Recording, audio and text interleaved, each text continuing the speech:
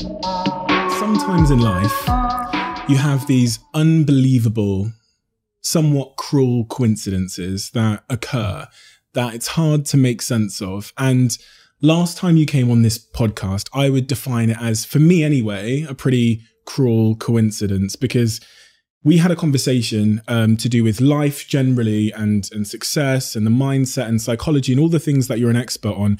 And for whatever reason, that day, I decided that I wanted to spend 30 minutes talking about marriage, cheating, love, and asking you these very personal questions about monogamy, which I've never done before with any guest ever, and which I really had no place or reason to ask you more than anyone else. And it just feels to me, for what we're going to talk about in part today, that was a bit of a cruel coincidence. And, one of the questions I asked you was, do you believe in monogamy? And then I asked you, can you love someone and cheat on them? And when I listened to that podcast back, I now noticed why you laughed. Because it wasn't, you laughed, and it wasn't a normal laugh. It was like a real belly laugh, right? Yeah. Like a bit of a nervous belly laugh. Yeah. After we came off air on that podcast, you told me something. And it even gives me goosebumps now thinking about what you said. And it gave the whole team in the room who overheard our conversation goosebumps as well. So after our 30-minute conversation about marriage and monogamy and cheating and love, what did you say to me? I told you a story. Yeah. And that was about 2 weeks earlier. I'd been traveling back from London home, and I got out of the train station and my wife picked me up and we got into the car, and we had planned to go and have a brunch at my favorite little spot. They do amazing Cuervo's Rancho sauce. I was very excited. And she said, let's go straight home. I've made sandwiches. And she doesn't make great sandwiches. So I said, no, I think the brunch is a better option. And she said, no, there's something that I need to tell you. And I said, is it bad? And she said, yes. And I said, is it about the marriage? And she said, yes. And then we began to drive back. And I had this sinking feeling in me. And we drove for about 5 minutes in silence. And then I went to put my hand on her lap. And she said, don't touch me, because you won't want to after I've told you what's happened. And that's whenever it dropped. And I remember that 10-minute drive back home then felt like an eternity. I was just looking out the window. And we got home. We got into the house, into the kitchen. And I was standing by the kitchen table, hands rested on it. And I said, what's happened? And she said, I've been having an affair with a man from work. And I remember just tears began to stream. I didn't move, completely motionless. Tears began to stream. And then she said, and that's not all. And she said, I'm pregnant with this child. And in that moment, I felt like I lost a lot. I'd lost my wife. I'd lost the life we created. I'd lost the dog, our home, my parents-in-law, her family, everything that I'd really held dear. If someone said, what makes a meaningful life? I would have described these things. And it felt like they'd just been snatched away, just came crumbling down like a house of cards. And then fast forward 2 weeks, and Steve decides to ask. And I remember because the first thing, no, it's fascinating, because the first thing he asked was, you're married, right? And I did this high-pitched laugh, and I go, yes. and then the conversation flowed on, and it's themes that I'd really thought about. Can you love someone and cheat on them? Does monogamy exist? Is it natural? Are we set up to live a life where we're in one relationship with one person only? And so over the past 18 months, it's been a process, and some of these themes have been very real to me. As I reflect on that conversation and when I played it back, after you told me. So we come off air, we're stood next to the table and the microphones, and you explained to me what's happened. Yeah. I'm, for the first time in my life, completely speechless.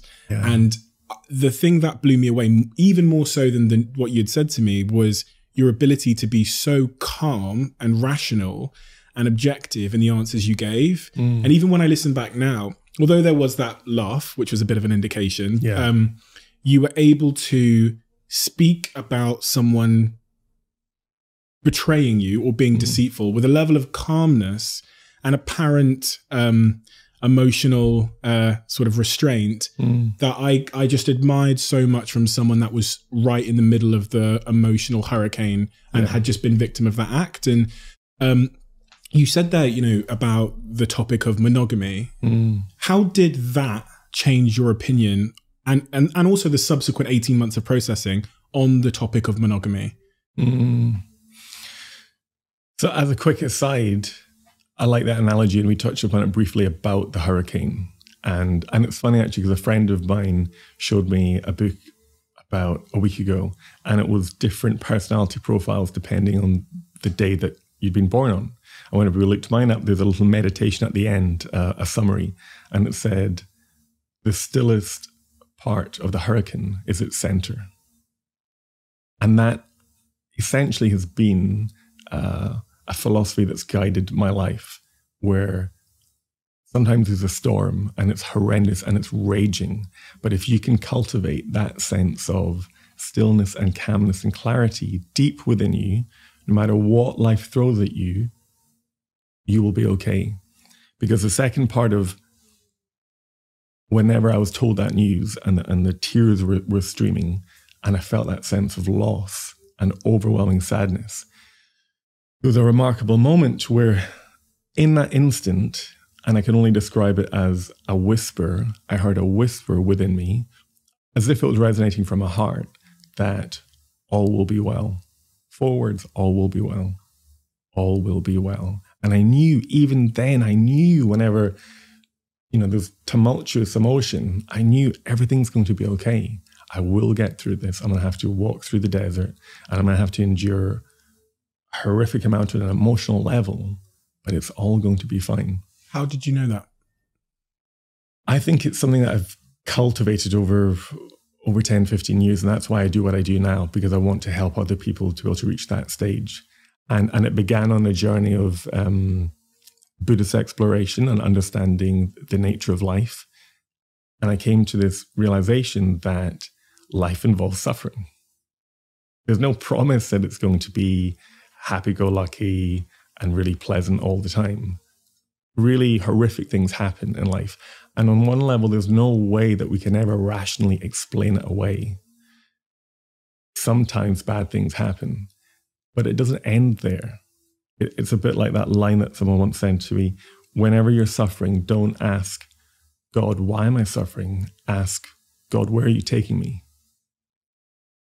And so I've developed this ability to begin to view my life as though it's happening to someone else, as though the experience, the thoughts, the emotions are something that I can almost take it back on and have perspective.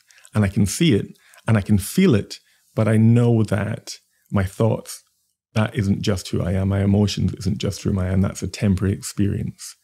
And throughout my life, no matter what has happened, even whenever it's been brutal, it's often shifted me in a new trajectory, and there's been a new meaningful life ahead of me. And I knew even then, she's going to be okay. She'll be okay. It's going to be a tough road for her too, but she'll be okay. And it's going to be a tough road for me too, but I will be okay.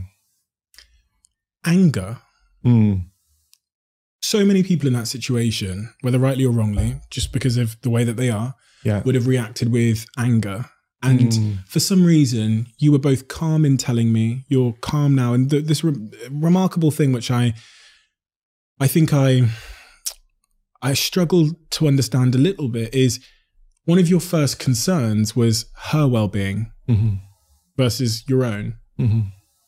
Why? Because I loved her, and I was in the practice of placing her emotional well-being and her happiness on the same level as mine, if not sometimes first and foremostly, but at least on an equal playing field. And I was just so in that habit, and that was the toughest thing to let go of. The thing that I still struggle with today, and I'm still, it's the one part that I realized the other day, that I still had a fear of upsetting her or of her not being okay. And so that's something which just really developed and was so ingrained. And it's interesting on the point of anger, if you'd said, like, your wife, partner for 10 years, married for 5, has an affair and is pregnant with another man's child, how will you react? I would have said anger. I'd be furious. But it wasn't there, at least not initially. It was this overwhelming sense of sadness. It was just that sense of loss, of knowing that, again, that she's potentially done something that she might regret for a long time. And I don't want anyone to go through that experience where they feel like they've fucked up hugely. Even if the future is positive in that moment, my sense is there will be regret or at least shame.